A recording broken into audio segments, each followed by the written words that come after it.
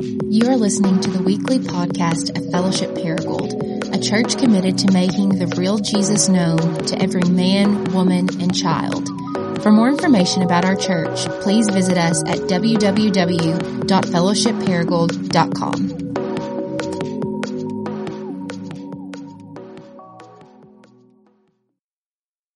Amen. Thanks, Jared. It is great to be here. I want you to know I'm sort of a guest, but I don't feel like I'm one now. I've spent obviously a lot of time with Jared and with Chuck and some of your leaders, but even this weekend, just Friday night with your men, a lot of you men, and then yesterday with your missional community leaders, and last night again with some elders, and then this morning to kind of cap that off.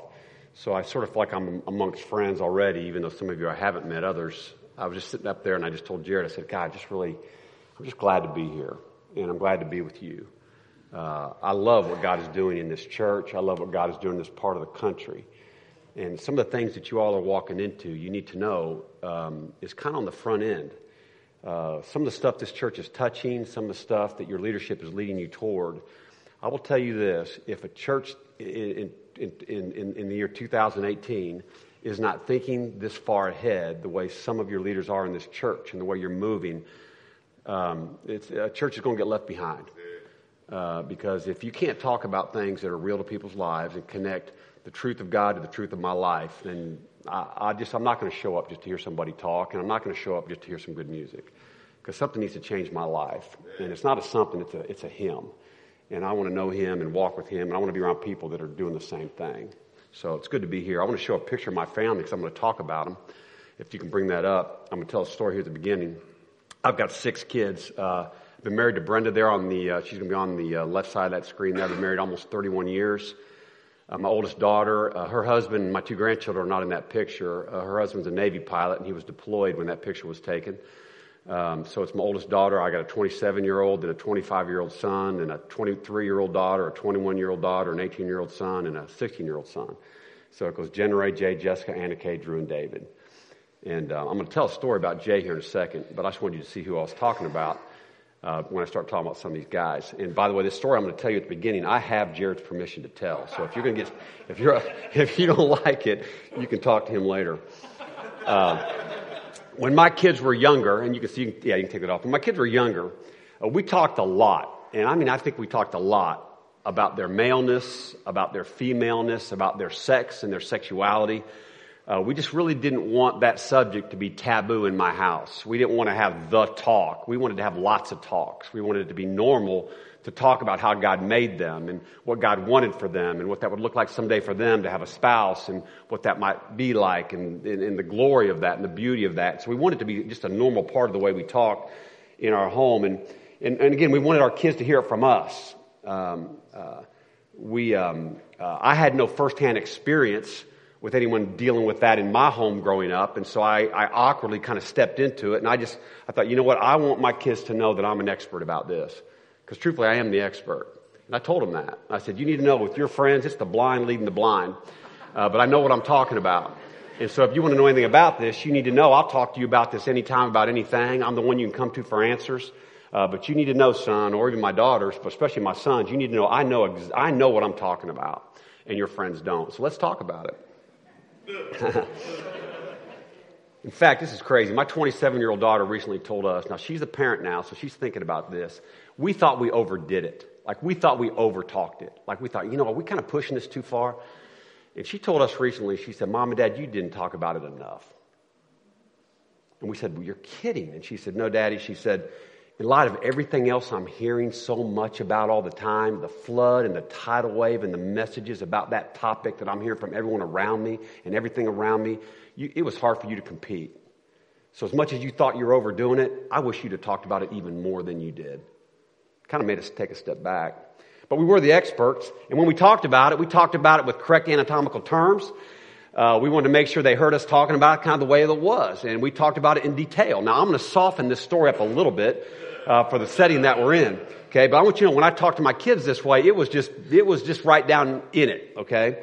So I was lying in bed one night and talking with my oldest son about him, and he was just a little guy at the time, and I'm lying here in bed, and he says, Daddy, how do babies happen? Now, we'd already been having that discussion. It wasn't new, but I thought, okay, here I'm going to go back again and talk about it. So anatomical terms, I use correct terms. I said, Jay, remember, Daddy talked to you about this. You know how you're different from your sisters. You got body parts that your sisters don't have. And I told him what they were, reminded him again. Because they're, little bitty kids are running around. You're bathing them together sometimes and all that. And they're running around the house and they see each other. I said, how you're different from your sisters? Well, you're like your daddy and your mama's like your sisters. And I got body parts that your mama doesn't have and she has body parts I don't have. And here's how that happens, son. That body part that you have that's not like your mom's and it's not like your sister's, well, that daddy has, well, that body part goes inside mommy and leaves part of daddy inside mommy. And then that grows into a baby for 9 months. And that same place where daddy's body part went in, that's where that baby comes out. And I explained the whole thing again to him. Okay? Again, with correct anatomical terms. And the other thing that's interesting about this, so of our 6 kids, our 4th daughter, Anna Kay, was a planned home birth. So what happened was I'm in our bedroom with my wife getting ready to give birth. She was getting ready to give birth to my daughter, Anna Kay. Yeah, that's correct, that. And at the very last minute, like right before Anna Kay's getting ready to come out, okay, we didn't know whether it was going to be a boy or a girl, so this baby's getting ready to come out. I got 3 siblings in the bedroom, outside the bedroom waiting. So at the very last minute, I'm in there with a midwife, and my wife's sitting on this birthing chair, and this baby's about ready to drop out. We called the older kids in. So the older kids come into the room, and they're sitting there like watching me, and boom, this little girl kind of drops into my hands right outside of mommy. And I'm introducing this little girl to their sister and to their siblings, umbilical cord still attached. I'm cutting the umbilical cord. All this is happening. So my older kids had the memory of that. Now, somewhat traumatic memory, but it was a memory. So again, I'm having this conversation with him. I said, you remember that place where Anna Kay came out? Well, that's the same place where that part of daddy went in and left the part of daddy inside, connected with an egg with mama, creates this baby. 9 months later, that baby came right back out the same place where daddy went in. Explained all that to him. We're laying there in the bed. He says, okay, daddy. Okay, eyes are big. He looks at me, he says, so daddy, when that happens, when that body part goes in, he goes, does it come off? So I start all over again. I said, no, son. Okay, remember that? Can I explain how all that works? And I use a lot more detail. Again, I'm going over and over again with this my kids. And so he just finally, eventually, he's laying there, and I'm holding him, kind of, just got my arms around my little guy like that. And I remember he just looks up at me, and all of a sudden looks at me and goes, Daddy, he said, or I was talking to him. I said, son, I said, you are bone of my bone and flesh of my flesh. Just kind of just loving on him and hugging him. And he just looks up at me like that, and he goes, wait a minute. He goes, how can that be? I thought I came out of mom. Explained it again, Okay. And then when I finished that time, he looked up and he goes, God, Daddy, you know what? He goes, I wish I would have come out of you instead of mom. And I said, no, you don't, son. No, you don't. And someday you're going to be really glad that you didn't come out of me. Listen, when it comes to parenting, mom plays an indispensable role that dad cannot play. And in some cases, and I just mentioned one of them, dad does not want to play. But it is just as true that dad plays an indispensable role that mom cannot play. You see, both mom and dad matter. I'm the 5th of 6 kids, Jean, Jack, Jim, Joanne, Jeff, and Judy. And we had a dog named Joker. And my dad, my oldest sister was 14, all the way down, I was 3 years old, and then my little sister was 3 months old right behind me. My dad had been serially unfaithful to my mom, and just before my 3rd birthday, my dad told my mom he was going to leave her, and he left her. And then he married the woman that he'd been having an affair with most recently. And he was married to her for 2 years, and after 2 years, my dad divorced the woman he had married after he divorced my mom. And he asked my mom if he could come back. And so when I was 5 years old, my dad remarried my mom and stayed for 9 months, and then divorced my mom again, and then went and remarried the woman he'd been married to before. So between the age of 3 and 5, my dad was married 4 times to 2 women, twice to my mom. And my family managed the tragedy of my dad's absence by minimizing how much he meant to us and living in denial of how bad it hurt and how lonely it was that he was gone. So we would say things around my family growing up that weren't true. We would say things like, we're better off without my dad. We would say things like, we don't miss what you never had. And I did not start to lay claim to how much I needed my dad and how much his absence hurt and how lonely it was growing up without him, or how much I needed to grieve his absence from my life until I had children of my own, and I began to grapple with how much they needed me and how much my absence would devastate them. Somehow we just moved on as if nothing happened, or we tried to act like nothing happened. But I thought, what would happen if I just didn't come home? Now, most of my kids are grown, but I've still got 2 teenage boys at that house that I'm going home to today. What happened if I just stayed here and did not come home? Would that be a small deal to them? That they would be able to move on and say we're better off without him? Or we didn't need what we didn't have? No, I think my absence would devastate them. Proverbs 17:6 says this, speaking of sons and fathers, but I think it's applicable to both daughters and husbands and moms and dads. Here's the statement of Proverbs 17:6. It says, the glory of sons is their fathers. It says, the glory of sons is their fathers. You see, we often see our kids as our glory, but that's not what this says. It says the glory of sons is their fathers. It's the other way around. That word we translate glory there, it means weight. So the weight of a child is that child's parent. In particular here, the father. The substance of a child is their mom and their dad, but specifically here it's talking about a father. That the weight, the substance, Robert Bly calls this a food. He says it's a food that a parent feeds his children, and it's a nourishment that if given to a child, that child receives a sense of stability moving through his or her life. It's a weight. It's a sense of who he or she is and what he or she was meant to be. It's a food that if not given to a child, often leads to this gnawing sense of inadequacy that results in overcompensating, wandering, left to figure out life without a mom or a dad-sized hole in their chest. Why in the midst of everything that I ever accomplished did I often feel like that it wasn't enough? Or even worse, what compelled me to even need to succeed at the levels that I attempted to succeed? Why has it been so difficult in my life to separate how I'm doing from who I am? Why has it been so difficult to separate my performance from my worth and my value? Why do I often approach relationships with older men and mentors with an unspoken demand that they love me and treat me like a son? Why do I often feel like a boy in a man's body? Or why do I often feel like a boy trying to figure out life in a man's world? We know from research about human development that attachment for a child is primarily rooted in their relationship with their mother. And it starts in the womb. And I don't think any of us in here would argue against how important a mother is in the home. I don't think any of us would argue that. But what about dad? From ages 1 to 5, every child is asking and discovering answers to the question, what am I? From 1 to 5, what am I? From 6 to 8, in light of what I am, evaluating what do I want to be? And then from 9 to 12, in light of what I am, and in light of what I want to be, now how do I act? And then from 12 until marriage, asking the question, how am I doing? In other words, what am I? What do I want to be? How do I act in light of what I am, in light of what I want to be? How am I doing in light of what I want to be, in light of what I am? What am I? What do I want to be? How do I act? And then how I'm doing. And here's what's incredible. At each stage, for both boys and girls, they use their fathers as the primary yardstick upon which to define themselves and answer those questions. What am I? What do I want to be? How do I act in light of what I want to be and what I am? And then how am I doing? The yardstick is dad.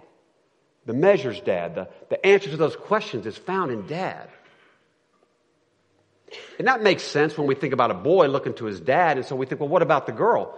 Listen, it's still the dad.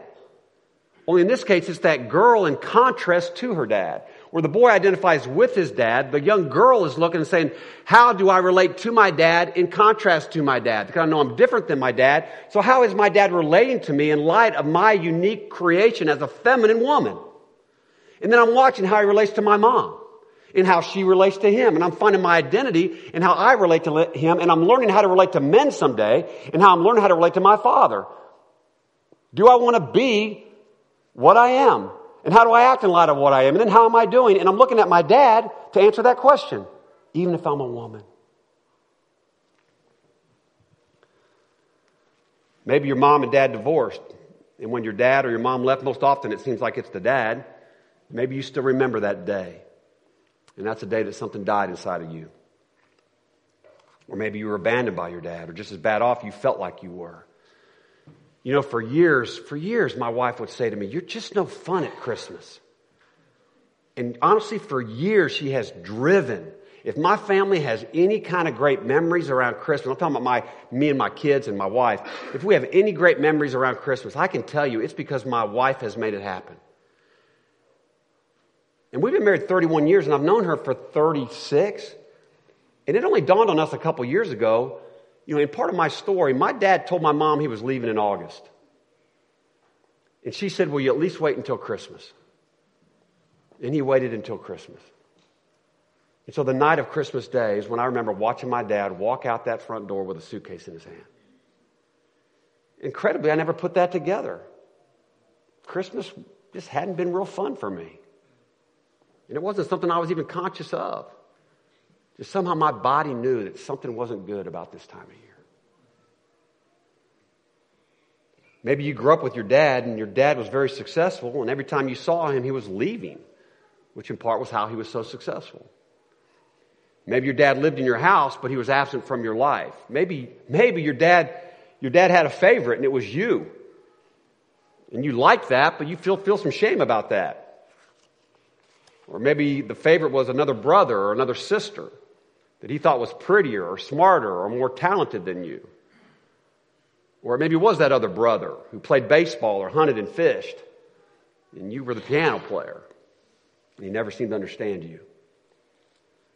Maybe your dad was passive. Maybe all you saw was your dad in front of a TV or with a drink in his hand. Maybe your dad gave you his stuff, but he never gave you what was inside his chest. And any and all of that creates an unbelievable wound. Why else would an 18-year-old with a perfect grade point average, college is recruiting him to play football, why would that same young man drive home some nights from school driving his 1962 Ford Falcon van down Interstate 75 in Dayton, Ohio, wanting just to drive it off the road and drive it into a pylon or over into the Miami River? Why, in the midst of all that seemingly success, did I often feel like such a failure? You see, the tapes would play inside my head. If my dad knew me, if he knew how good I was, he would want to know me. If my dad knew me, he would be proud of me. If he knew what I was doing, he would be proud of me. I remember I delivered from 5th grade all the way through high school. I delivered a morning paper route. Like I would get up every morning, 6 days a week at 3:30 in the morning to deliver 150 newspapers. Go back to bed for about 45 minutes and then wake up and go to school. I did that Monday through Saturday. From 6th grade till I went to college. And I remember I'd play a football game on Friday night. And I was decent in football, good enough that they would write about me sometimes. And I remember the very first time, things were just happening for me. And I don't know why they did, but some good things happened. I remember I would wake up, I'd go to bed, I'd play a football game on Friday night. Those papers would drop on my front porch at 3:30 in the morning. I remember waking up, going downstairs, popping open those papers. I had to sit on the floor and fold all of them, put them in my sacks before I went out to deliver them. But I remember the first thing I did was open them up. I flipped to the sports page. I wanted to see what they wrote about the Roth game. And I remember the first time I saw my name in a headline. And I'll tell you what I thought right away about that. My first thought was, I wonder if my dad is going to see a copy of the paper. And if he does, I wonder what he's going to think about me. See, if I had a son like me, I think I'd be proud of him. That's what I would say to myself. And so I just kept running. I kept working harder. I kept getting better, driven to win my dad's approval or any man's approval, consciously or unconsciously, to get his attention or maybe show him that he was wrong about me, that he was missing out on something or someone. You see, sometimes our response to the absent father wound takes us in the other direction, rather running away from the hurt and the loneliness by working hard at not caring. Did you hear what I just now said? Working hard at not caring, working hard at not performing, working hard at depressing our God-given desire for life and the life we were made for. We can go either direction with this. And for some in this room, Dad was physically there. He might even have come to our games or our dance recitals or whatever it was, but our dads were still gone. Like a hologram, emotionally and spiritually absent. And he didn't beat you maybe, he might have, but in this case maybe he didn't beat you or rage at you. He just wasn't present, or he just didn't pay attention to you. Or maybe worse, Which, by the way, may be worse than if he did something more obvious. Because benign neglect is often more harmful than actual neglect. Because at least with neglect, we can call it something. With benign neglect, it looks good enough that we have to ignore it, that we don't understand the impact that it had on us. So here I am today, and whether I see it or not, that absence is still having an impact on me. Ephesians chapter 6, verse 4 says this. It says, "And fathers, do not provoke your children to anger, but," in the hinge of this passage is the but bring them up in the discipline and instruction of the Lord. Fathers, do not provoke your children to anger, but bring them up in the discipline and instruction of the Lord. That word for anger there, it's talking about a deep-seated resentment, like a low-grade simmering resentment. And resentment is the survival or the power response to the vulnerability of being hurt.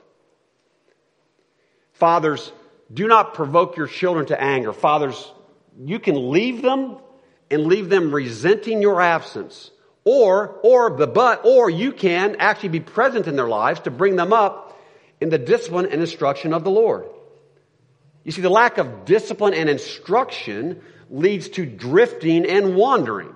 It's kind of like if I was on this stage and like I can see where I'm at, so I don't experience a whole lot of fear up here. Because I know there's a ledge, and I know there's stairs, and I know there's instruments back here. But try blindfolding me. Try blindfolding me, and now what happens? I'm trying to find my way around this place, and I'm falling off the stage, and I'm bumping into instruments, and I'm breaking my leg down these stairs, and I don't know how I fell off because I can't see. And I can't see because nobody's like helping me to see. Nobody's like showing me how to live. No one's like walking me into life. The yardstick is gone and I'm guessing about everything and trying to figure everything out. And in all that failure and all that bumping around and all the frustration that I don't know what I'm doing, it builds a resentment.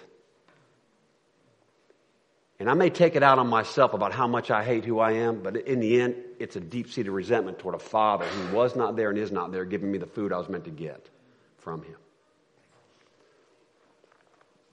That's why the absent father wound, it results in toxic shame, insecurity, bitterness, resentment, codependence, addiction, gambling, alcohol, drugs, eating, pornography, sex, religion, legalism. I'm naming some in there together. Work. Anything to medicate the exhaustion of our codependence, our loneliness, our hurt, our sadness, our shame, our fear, and our guilt. Just trying to numb. I started looking at pornography when I was 8 years old. Because for me, like with many men, it wasn't just about lust. Listen, an 8-year-old doesn't look at pornography because it's about sex. It was about pain and it was about escape. Because pornography is rooted in fantasy. A fantasy where a man or a woman is everything he or she wishes they were to someone else. Pornography is rooted in a desire to fill the void of being lusted after, which is an impaired attempt just to be wanted. And where do you think that void came from for this 8-year-old boy? The frustration of a God-given, legitimate need to know you matter, you're wanted, and you belong. See, the absent father wound begins to heal when you begin telling the truth about your dad. And the truth most of us have worked so hard not to see. We've worked hard not to see it because if we were to see it, we would feel it. We'd feel the sadness and the loneliness and the hurt of it. And if we felt that, we'd be in need. And one of the ways we've survived our dad's absence is, well, to shame ourselves for our neediness and to create the illusion of our independence and self-sufficiency. You know what Jesus said about this? He said, blessed are those who survive. He said, blessed are those who don't need anyone or anything. Blessed are those who are independent, self-sufficient, whose life is fine. Have you read that? No, he said, blessed are those who what? Who mourn, who weep, who hunger, and who thirst. God doesn't call any of us to be a God. He's got that covered. Rather, he invites us to the possibility of admitting that we are human. And then the gifts we receive when we can surrender to that admission. Which is why, contrary to conventional wisdom, none of us needed a super dad. Like we really didn't. All we needed was a clumsy dad. A child needs a human dad made out of flesh. A dad who needs God like that child someday will realize they need God. One of my mentors said to me, Jeff, on your best day, not on your worst day, he said, on your best day, you are a giraffe on ice. Now you picture that for a second. You see, I've been a parent half my life, and here's the honest truth. I still don't know what I'm doing. And I admit this to my kids.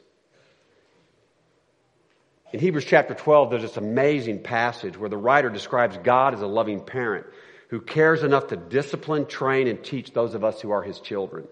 And hidden in this passage is this very short statement. It's not even the main point of the passage, but it's sort of an aside. And it's mentioned only to illustrate the superiority of God's parenting. And referring to our earthly fathers, here's what it says. It says, for they disciplined us as for a short time, as seemed best to them. Now I want you to hear what's implied in that statement. I'm going to paraphrase it. This is if God is speaking that statement. Here's how that reads about your dads, my dad. Look, I know they didn't know what they were doing, but they did it anyway. And thank God, or thank me, God speaking, that for your sake, your earthly father only did it for a short time. Because your heavenly Father will do it differently for all time. You see, listen, as a dad, I second guess myself all the time. But I don't wait to have my act together before I'm willing to throw myself onto the ice. Clumsy, human, and in need. My 18-year-old tells me, he says, Dad, you know nothing about being 18. And I say, son, I know what it means to be afraid. I know what it's like to be lonely. I know what it's like to hurt, to be sad, to be angry. Does that sound like anything like an 18-year-old knows anything about? Yeah, okay, then I know a little bit about what it's like to be 18, because you're human and I'm human. And I was 18 one time. Now, I know that was a long time ago. And then about a year ago, he started calling me Dinosaur Dad. Yeah. But rather than argue with him, I was Dinosaur Dad because the way I live life, the way I think about life, the way I'm trying to show him about life, it's just so stinking ancient. Okay? So I'm Dinosaur Dad. I didn't argue with him. I said, Dad, I said, son, I said, you got that wrong, actually. I said, I'm a lot older than you think. Like, you think I'm a dinosaur dad? Nah, I'm older than that. I said, I'm prehistoric dad. I'm prehistory dad. I'm pre-time dad. Because I'm depending upon a God who is my Father, who is before time and outside of time, who is the Alpha and the Omega, the beginning and the end. I said, son, I am pre-time, no time, Alpha and Omega dad. And what sounds prehistoric to you is timeless. It's timeless. See, none of us needed a super dad. We needed a clumsy dad. We needed a clumsy dad, and we needed an imperfect dad. Every child comes in the world with two great needs, the need to belong and the need to matter. More than food or water, we need to belong and matter. Not based upon performance, but just because of who we are, whose we are. And in a fallen world with imperfect parents, those children learn that they will belong and they will matter when they behave a certain way. And so they start performing to ensure that they belong and matter and to ensure their survival. And they develop what's called a performance-based identity. Now they have to be good enough to belong and matter, and they're doing that to make sure that their parents will love them. And when this happens, a child never says what's wrong with their parents. They always say, what's wrong with me? What's wrong that I'm not enough? What's wrong that I don't matter? What's wrong with me that I have to work so hard to be loved by you because I have to work to be loved by you? Well, that's not love at all.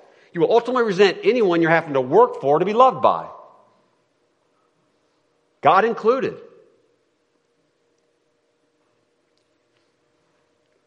I sat down with my college-age daughters a while ago, and I walked in the room. They were sitting there in the back kind of family room. I looked at them both, and I said, if you haven't done this already, someday you're going to need to tell someone how much I hurt you and how badly I have failed you. And when you do, this won't dishonor me. Actually, it will free you to live your life apart from me. See, until you can know what's wrong with me, you'll never know what's true about you.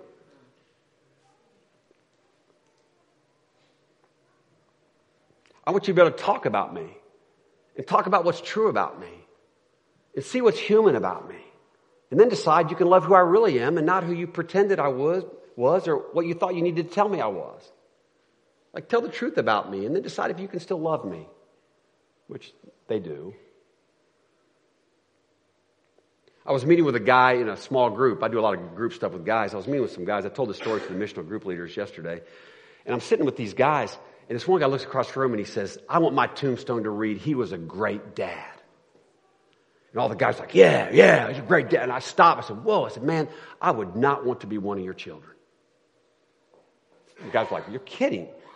I said, no, I wouldn't want to be one of your children.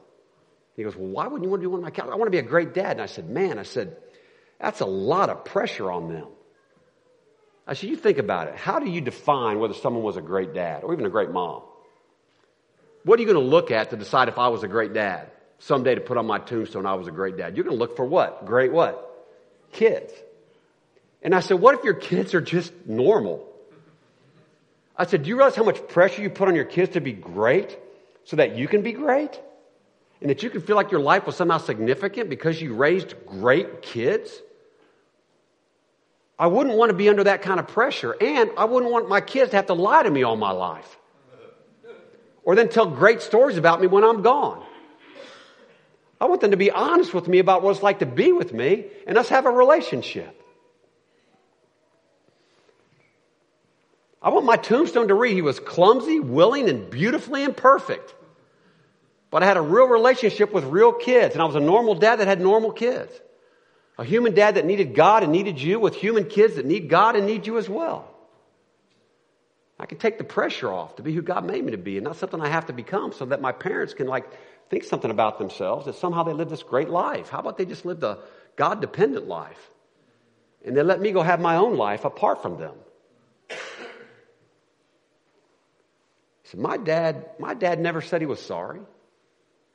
My dad had to be right. And he died defending his right to the end to be a good dad, if you can believe it. So here's why I need to tell the truth about my dad and grieve. This is kind of where I'm moving all this. I'm walking through this door for a gospel-centered reason. I need to tell the truth about my dad and grieve. I need to stop defending my dad and feel the hurt. I need to stop making excuses for my dad and cry out for what I need from him, from God, or from someone I know will shepherd my heart in tenderness for this reason. Because an imperfect father will, by the very nature of his imperfection as a father, and most importantly, his admission of it, if he can do it, lead his children to their perfect heavenly Father. I openly remind my kids, my parenting will be your reason to need God. I mean it. On my best day, I will point you to Him. And on my worst day, I will point you to Him. And both are true. My 18-year-old standing in the kitchen, he said to his mom, this was not long ago, he said, Mom, I'm going to be weeping in a counselor's office someday because of you. And I held my tongue. I'm sitting there thinking, he's probably right. Okay? And I'm thinking, I just hope he finds a good counselor when the time comes. But listen, regardless of what kind of, it's funny, but don't you know, part of the freedom I think that my kids are starting to enjoy is that it is like normal. That's why I think he even made the statement. I was riding with my son a couple months ago in the car, and I knew he had something going on with me, and I won't tell the whole story for time, but I looked at him, we're driving, and I said, son, tell me what you don't like about me. And he got a big grin on his face because there's something he wanted to tell me.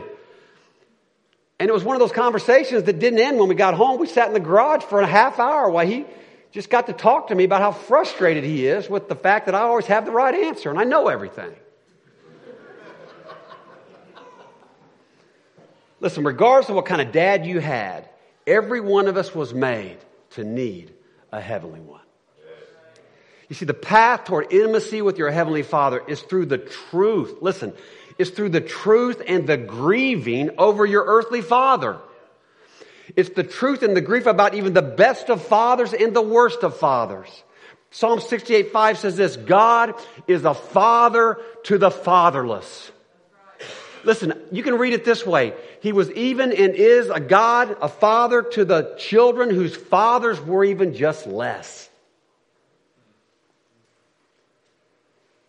When it comes to our relationship with God, it's one thing to know cognitively up here that you've got a Father out there somewhere, that you are forgiven, that you've been saved from the penalty of your sin, to know Christ has come into your life, to know that you're a child of God, that you have an eternal future that is secure. It's what we sang about already this morning.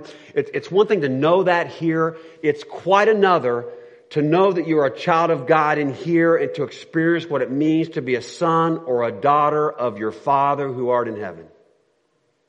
To experience deep inside my heart what it means to call Him a Father. To experience what it means that you belong to Him and literally He belongs to you. Ephesians chapter 1, starting verse 4, and he says this about our Father in heaven. Paul does. He says that this Father, it says, He chose us in Him before the foundation of the world, that we should be holy and blameless before Him. It says, in love, verse 5, He predestined us to adoption as sons and daughters. He says He predestined us to adoptions as sons and daughters through Jesus Christ to Himself, according to the kind intention of His will.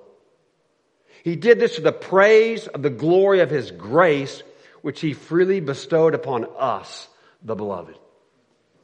In verse 4, it says that if you know Christ, if you know Him now today, it's because God chose you for Himself, for His good pleasure. And what this means is that God didn't just choose us for our benefit. He didn't just choose us because we were in need. He chose us for Himself, and the choosing makes us His, and that's a choice that God made not just for us, but for Himself. Listen, I didn't choose to have children because there were some unborn babies out there that needed parents. And I've got biological children and I've got adopted children. And with all 6 of those kids, I had children by the grace of God because I wanted a relationship with those kids. I wanted kids in my life, and I wanted to know them and love them and bless them and care for them and lead them and guide them and give them a life. And that's the only reason I had kids. And it's been to my good pleasure and my great pain, but my good pleasure. I wasn't doing anyone a favor to have children except me. We are not children that God puts up with. We're sons and daughters that God enjoys. But many of us don't experience God as our Father because we're still asking, what's wrong with me? We're still performing. We're still assuming that God has or will reject us because we are not or have not done enough.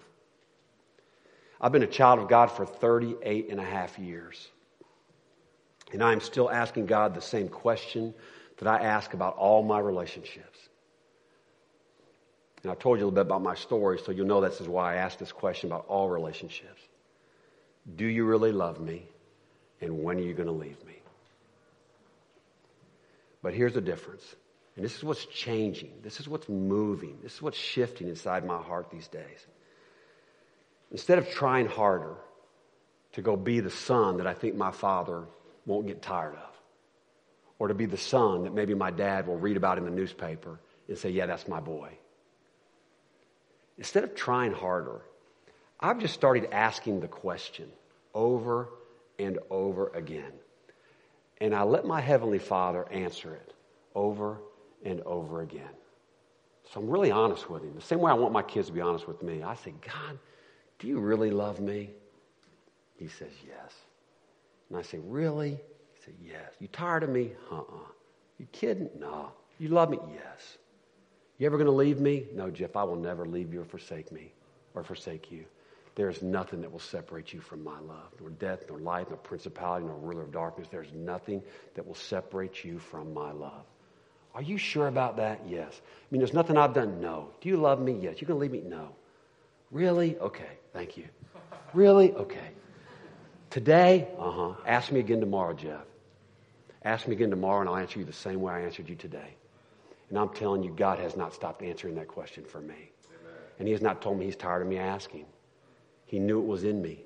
He knew I had the question. He's been waiting for me to ask it so he could answer it. I'm honest with that question. He knew I'd asked. And he knew I needed to hear it, which is why the scripture is so full of those answers. You know, we're getting ready to take communion together. And here's how I want you to frame it. And I want Adam and this team to come up here. But I want you to frame communion for yourself this way. That literally, it's kind of like it happened this last weekend. I had several of my kids came home for Easter. And so, you know, my house, I got 2 teenage boys in my house, but it feels empty for what I'm used to. But we had several of our kids come home for Easter. And my wife and I went to Costco, and we laughed at how much we spent at Costco, just filling up our fridge and the pantry, just kind of like a year's worth of food for one weekend because all the kids were coming home. And it just was great having my kids around that table. And we ate, and we sat, and we laughed, and we fought, argued a little bit, and enjoyed each other, and then didn't enjoy each other, and then we stayed, and then we enjoyed each other some more, and it just all kind of happened around that table. But, you know, I was at the head of that table, and I was bringing my kids around that table because I love them, and I wanted to enjoy them, and they're my children. And when you come to the communion table today, I want you to know you're coming to a table that your Father has set. Your Father put the food on that table, which is His Son Christ, and He invites you to come and eat and be with Him, with your brothers and your sisters in His family, with Him as your Father. And I want Adam to set that up, but I just want you to, as you're doing that today, I want you to consciously think about what that would be like to come to that kind of table with that kind of Father, because that's exactly what this table represents.